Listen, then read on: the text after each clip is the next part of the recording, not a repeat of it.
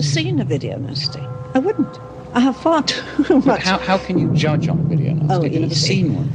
I actually don't need to see visually what I know is in that film.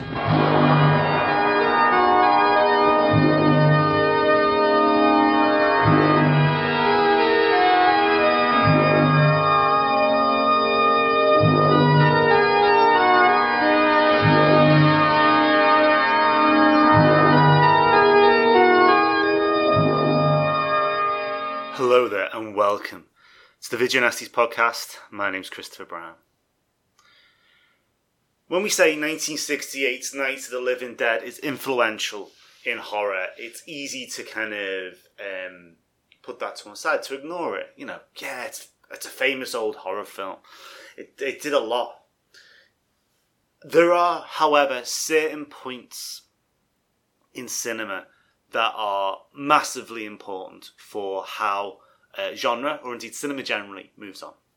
So you could argue that the shower scene in Psycho from 1960 is hugely influential on how horror and how cinema violence is seen.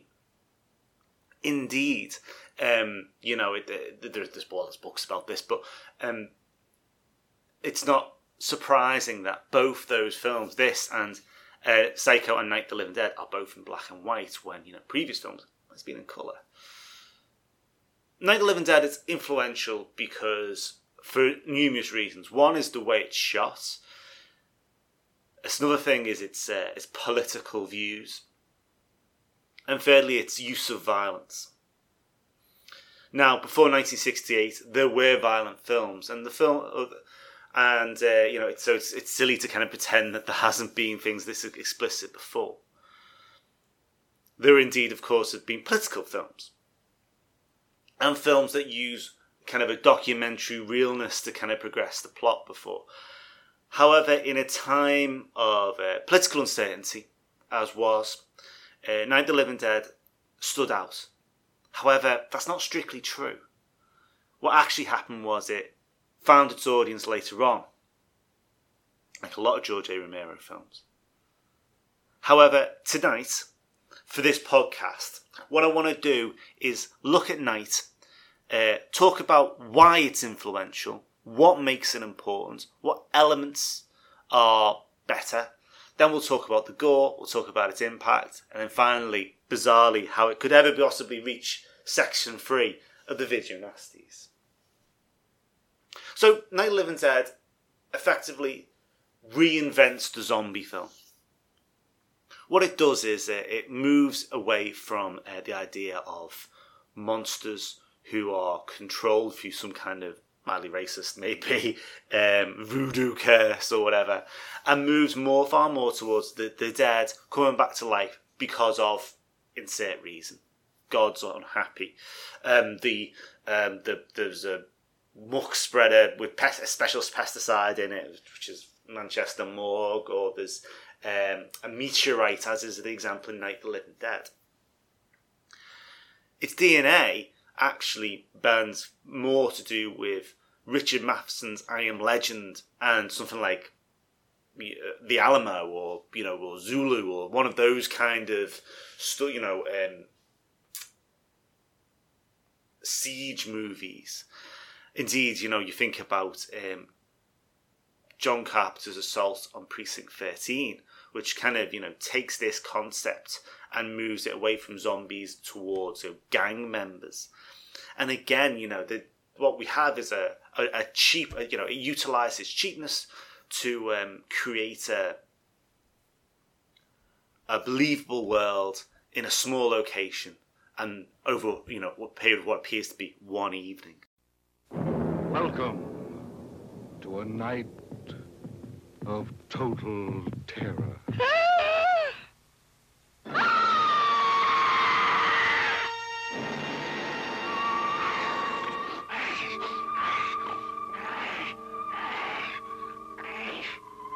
Night of the living dead, the dead who live on living flesh.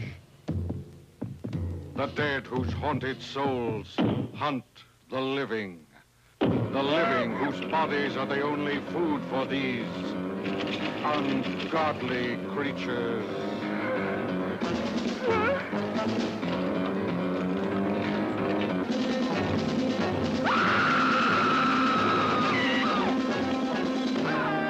Night of the Living Dead. A bizarre adventure in fear.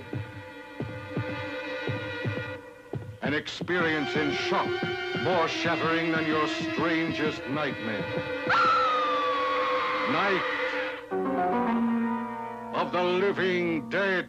A night with the dead who cannot die.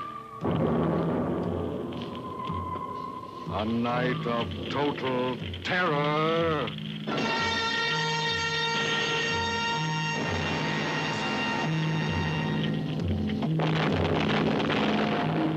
Night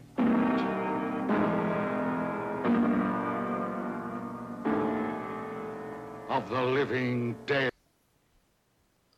So what is the story? The story is about a group of people, all of a family who a sick daughter in the basement, a couple who are a little bit wet around the ears, a guy called Ben who's one of the who's like the lead character, and a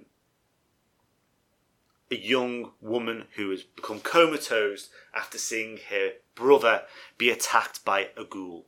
They all find a farmhouse, seemingly out the way from nowhere, near to a cemetery. And the dead are being reanimated and are trying to come into the house and attack them so they can eat them. So, George Romero at this point, before he made the film, was not famous as a filmmaker. This was his kind of initial step towards that infamy. He made TV ads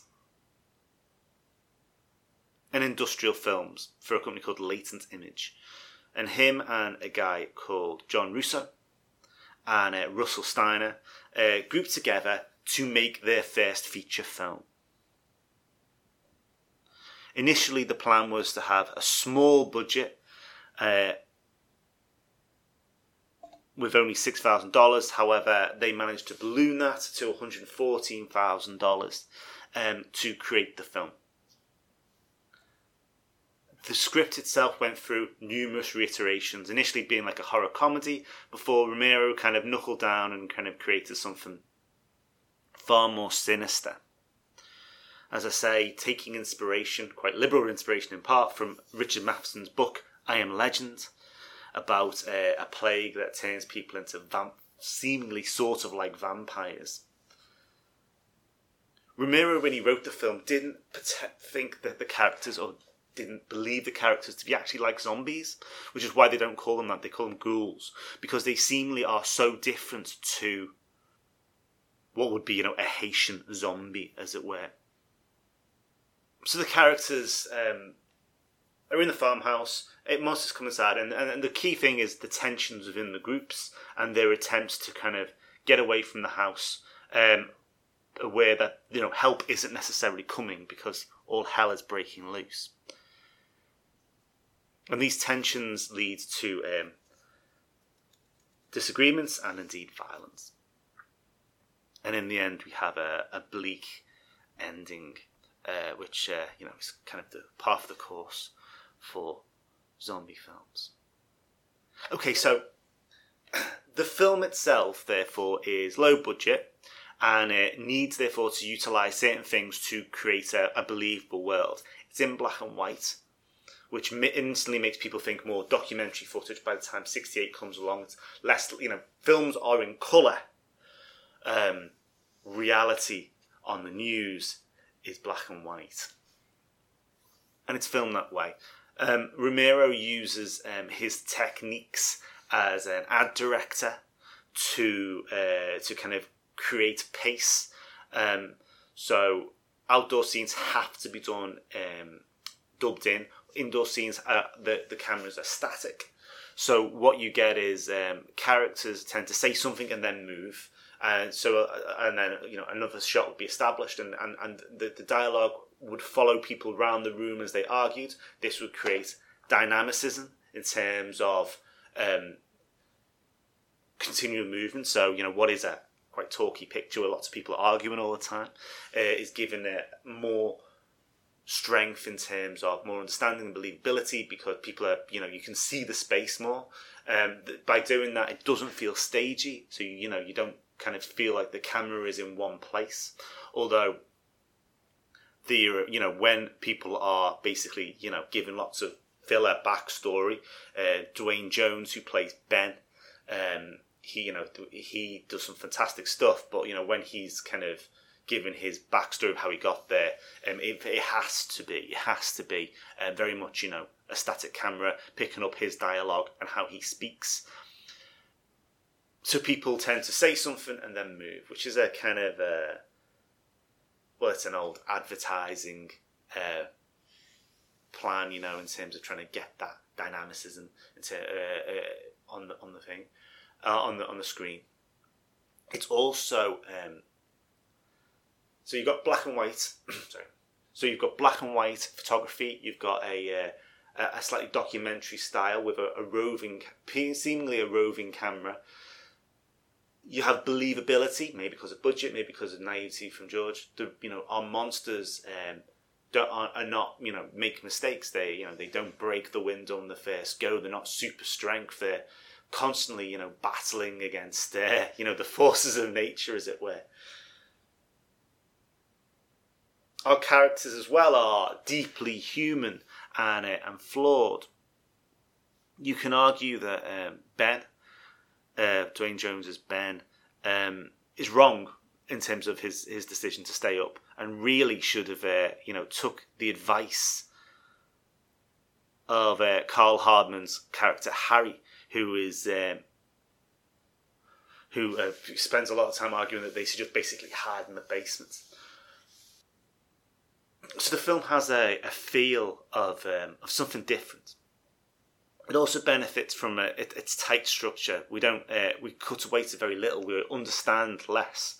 We only understand the world in terms of the stories the characters tell us, what we see briefly from outside the window, and also a TV set, which again adds a layer of realism, which Romero was able to infuse into the film.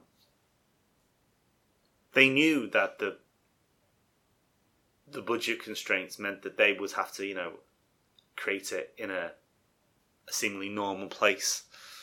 And that benefits the horror, because, this isn't gore in a castle with, Count Dracula or Frankenstein there. It's very different to that. It's a monster that comes to you in your home, and indeed, according to Romero, the news report, seemingly seems to be already on the streets. Romero does not pull his punches. He says himself, the film opens with a situation that has hurriedly disintegrated to a point of little hope, and moves progressively towards absolute despair and ultimate tragedy. Upon completion, the film and this despair created issues for the production company to get a distribution deal. The concern was around gore effects, where zombies would eat flesh, which obviously is a standard staple in the zombie genre now, but at the time was seen as being a little bit close to the bone. And this bleak ending, where listen, fucking hell, I'm going to spoil it. If you've not seen it, just fucking stop this now, watch it, come back. Christ almighty, it's on fucking YouTube, you know what I mean?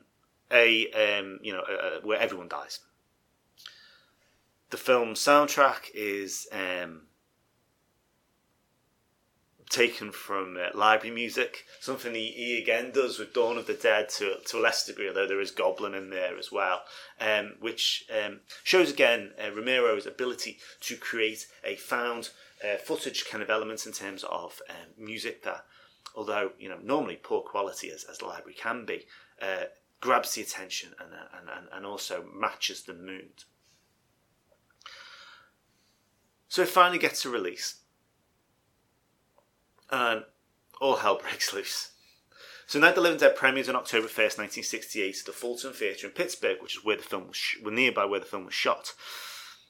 It was shown nationally as a Saturday afternoon matinee, which is perfectly standard for horror at the time. So the audience consists of people who, let's be honest with you, would normally not... Well, they're not the type of people who would spend Saturday afternoon going to pictures, i.e. kids. The MPAA film rating system was not in place until November of that year, so even young children were able to purchase tickets. Roger Ebert chided theatre owners and parents who allowed children access to the film with such strong horror content. Kids knew at this point that horror was, a bit of fun. Romero's film did not provide fun. What it provided was tension, argument, adult themes, and an adult viewpoint to the world, and a bleak response. Variety responded with this incredible line: "Until the Supreme Court established clear-cut guidelines for the pornography of violence, Night of the Living Dead will serve nicely as an outer-limit definition by example. In a mere 90 minutes, this horror film, pun intended, casts serious aspersions on the integrity and social responsibility of its Pittsburgh-based makers, distributor Walter Reed, the film industry as a whole, and exhibitors who booked the picture, as well as raising doubts about the future of the regional cinema movement and about the moral health of filmgoers who cheerfully opt for this unrelieved orgy of sadism." Effectively, the film had at that point received very little interest from critics, apart from to use it as a stick to show exactly how bad the world was now becoming because of this terrible response. It did, however, make a lot of money. What actually happened was it was kind of reassessed in the late 60s before kind of being reissued in the US as garnered as, actually, you know what? You know this film that was actually quite shocking, caused a lot of problems? Actually a classic, would you believe? And sure enough, over time, it has kind of become a bastion. So, the Library of Congress added the film to its National Film Registry in 1999, with other films deemed culturally, historically, and aesthetically significant. And in 2001, the film was ranked in the 100 films from AFI's 100 Years, 100 Thrills list for most heart-pounding, exciting movies. You can argue, therefore, that the film itself was able to transcend the criticism of its gore, mainly because, nowadays it feels almost quite a little bit hokey. It feels like a bit of a B-movie, but with these incredibly strong scenes. But also, as well, I always wonder what it would be like, the excitement you must have felt, like, oh my god, this is like really, really like extreme, it kind of must have took kids by surprise, you'd be dead excited though, wouldn't you? Even though it was, I think the ending probably would be more shocking, our goodies don't get away with it, the unrelenting kind of grimness of the situation would probably be the thing that you'd be most upset about. The film also contains elements in terms of masculinity, so there's arguments galore about the right thing to do. Men are men, and they bash and they break and they fight, and they who's the alpha dog, as it were. It's thrown around a lot, but the reality of that is that they are ultimately quite futile in their attempts, and the mistakes they make are frequent. You could argue that even though you could suggest that the best thing to do would be to go in the basement. The people that do go in the basement are killed, so it's unclear whether that would have been the best route. Ben is in the most part calm. He's also in the most part a hero as such. The ending of him being shot is all the more shocking, of course, because Dwayne Jones is a black actor.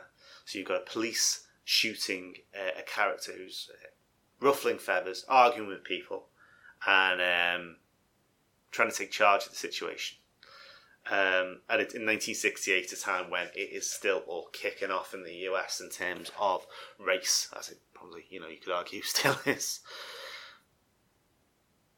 Romero says he picked the character, the actor, to play Ben, of Dwayne Jones, because he was the best person for the job. He was at the time an unknown theatre actor, and indeed he is the best person in the film by quite some margin. At this point, a character like that would not, an actor in that position would not normally get a role like this, and because it's from outside the mainstream, because it's a position where the actor, the filmmakers were able to pick whichever actor they wanted. They were able to pick, what they saw as the best person for the job. Romero at the time said, "I didn't pick him because he was black. I picked him because he was great." However, even then, you can still touch this with the fact that it was an outlier in terms of how certain actors are portrayed in films. But also, the end scene where he's shot and then put on a burning pyre is even more shocking. It brings the fantasy of the world that Romero's created crashing horribly into the footage that people may be seeing on the televisions at home at that time. And again, this documentary realism adds to this.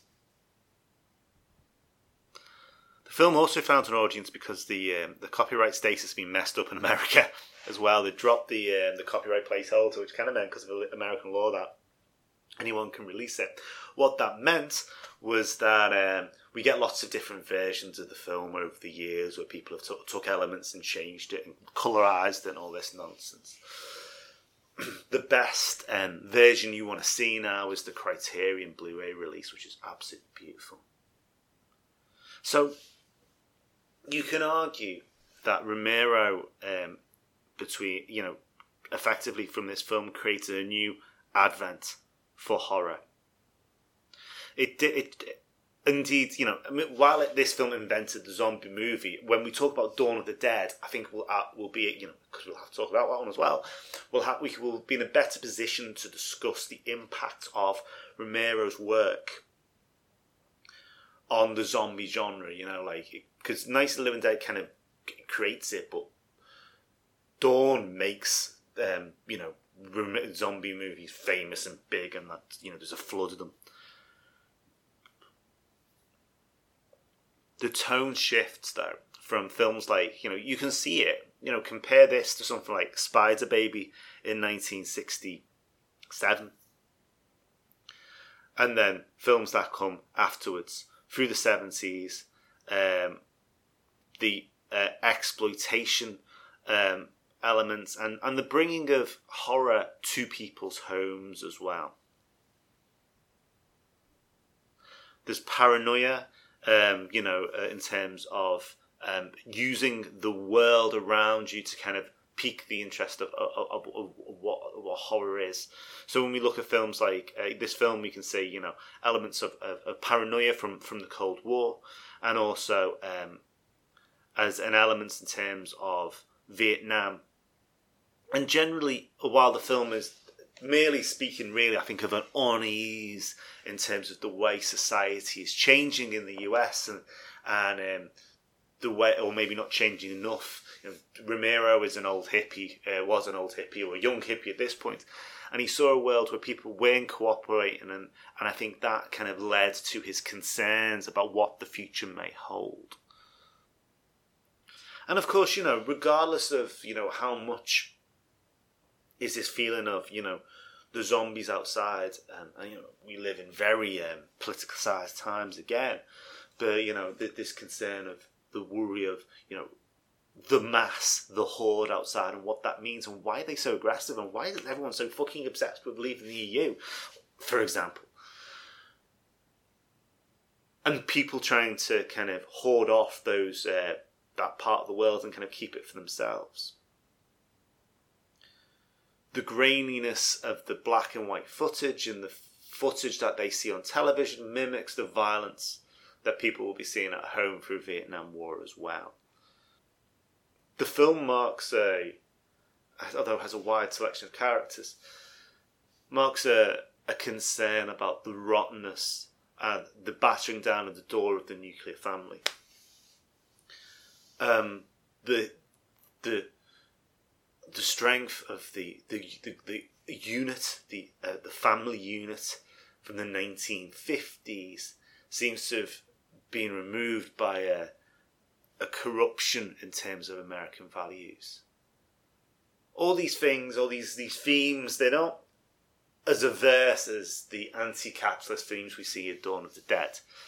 Instead, what they are innate musings, and in the same way that the outside world keeps on, this awful malevolent force keeps on trying to prick in and attack the people in the house, there is a bleed in terms of an upside down, uneasy world that isn't being growing and being where we want it to be, kind of chipping away at the structure of what is, in the end, as Romero himself said, an I Am Legend kind of copycat clone.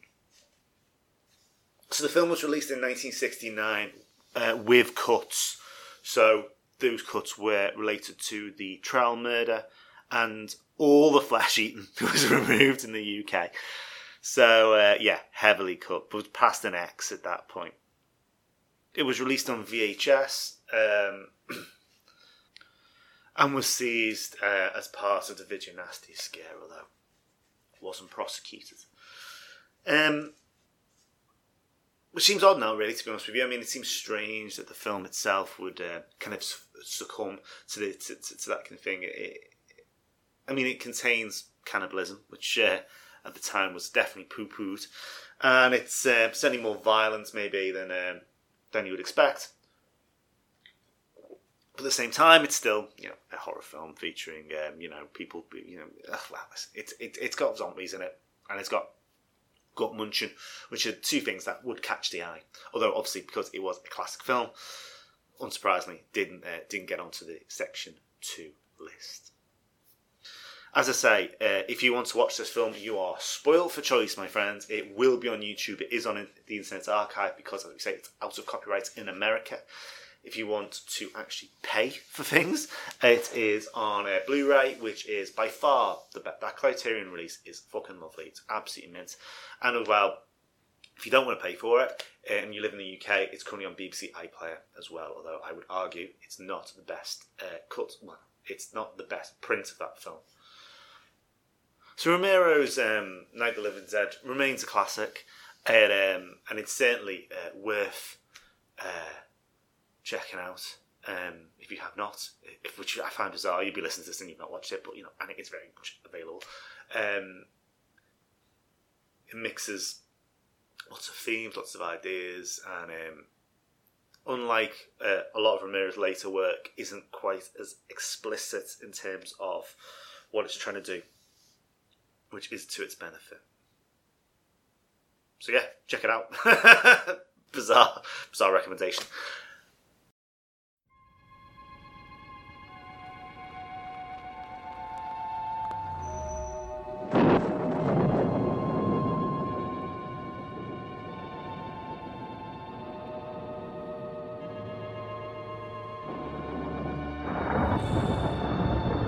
The killers are eating the flesh of the people they murdered. Yeah, they're dead. They're all messed up.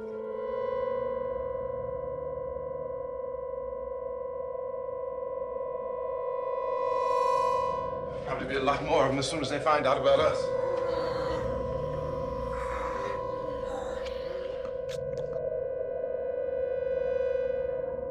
All persons who die during this crisis, from whatever cause, will come back to life to seek human victims. I'm telling you, they can't get in here.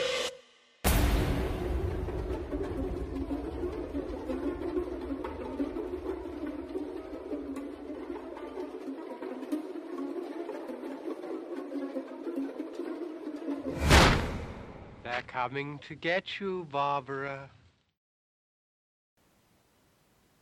Anyway, thanks very much for listening. As I say, I've kind of just done this. If you want more, if you go to from that I've done about this, there is a different version of About Night of the Living Dead, which very much is about Romero, and Romero kind of growing into the role of being a filmmaker, which is in the last horror podcast that I did. I also covered briefly Night of the Living Dead and its impact, mainly going into everyone kicking off, which I think I've covered here, to be fair, with History of Horror podcast as well. So if you Google those two, I think that one's in the Masters of Horror episode. If you want to get hold of me, please do. My email address is christopher@thelasterpodcast.com, or it's videonastispodcast@gmail.com. Get me on Twitter, it's @orange_monkey, or you go to the websites, videonastispodcast.com or thelasterpodcast.com, and leave a message on stuff, and I will see it and pick it up. Next week, we are looking at a Charles Band film. So the guy who did Puppet Master, before he did things like Puppet Master, he made a 1982 sci-fi horror called Parasite. So, until then, take care. Speak to you soon. Goodbye.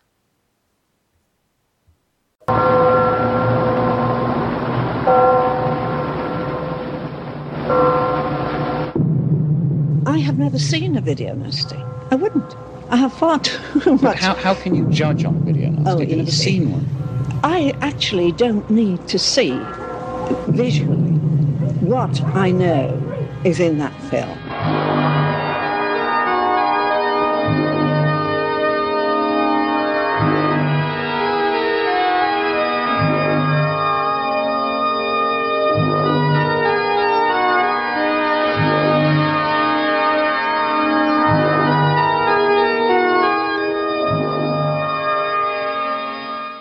They're coming to get you, Barbara.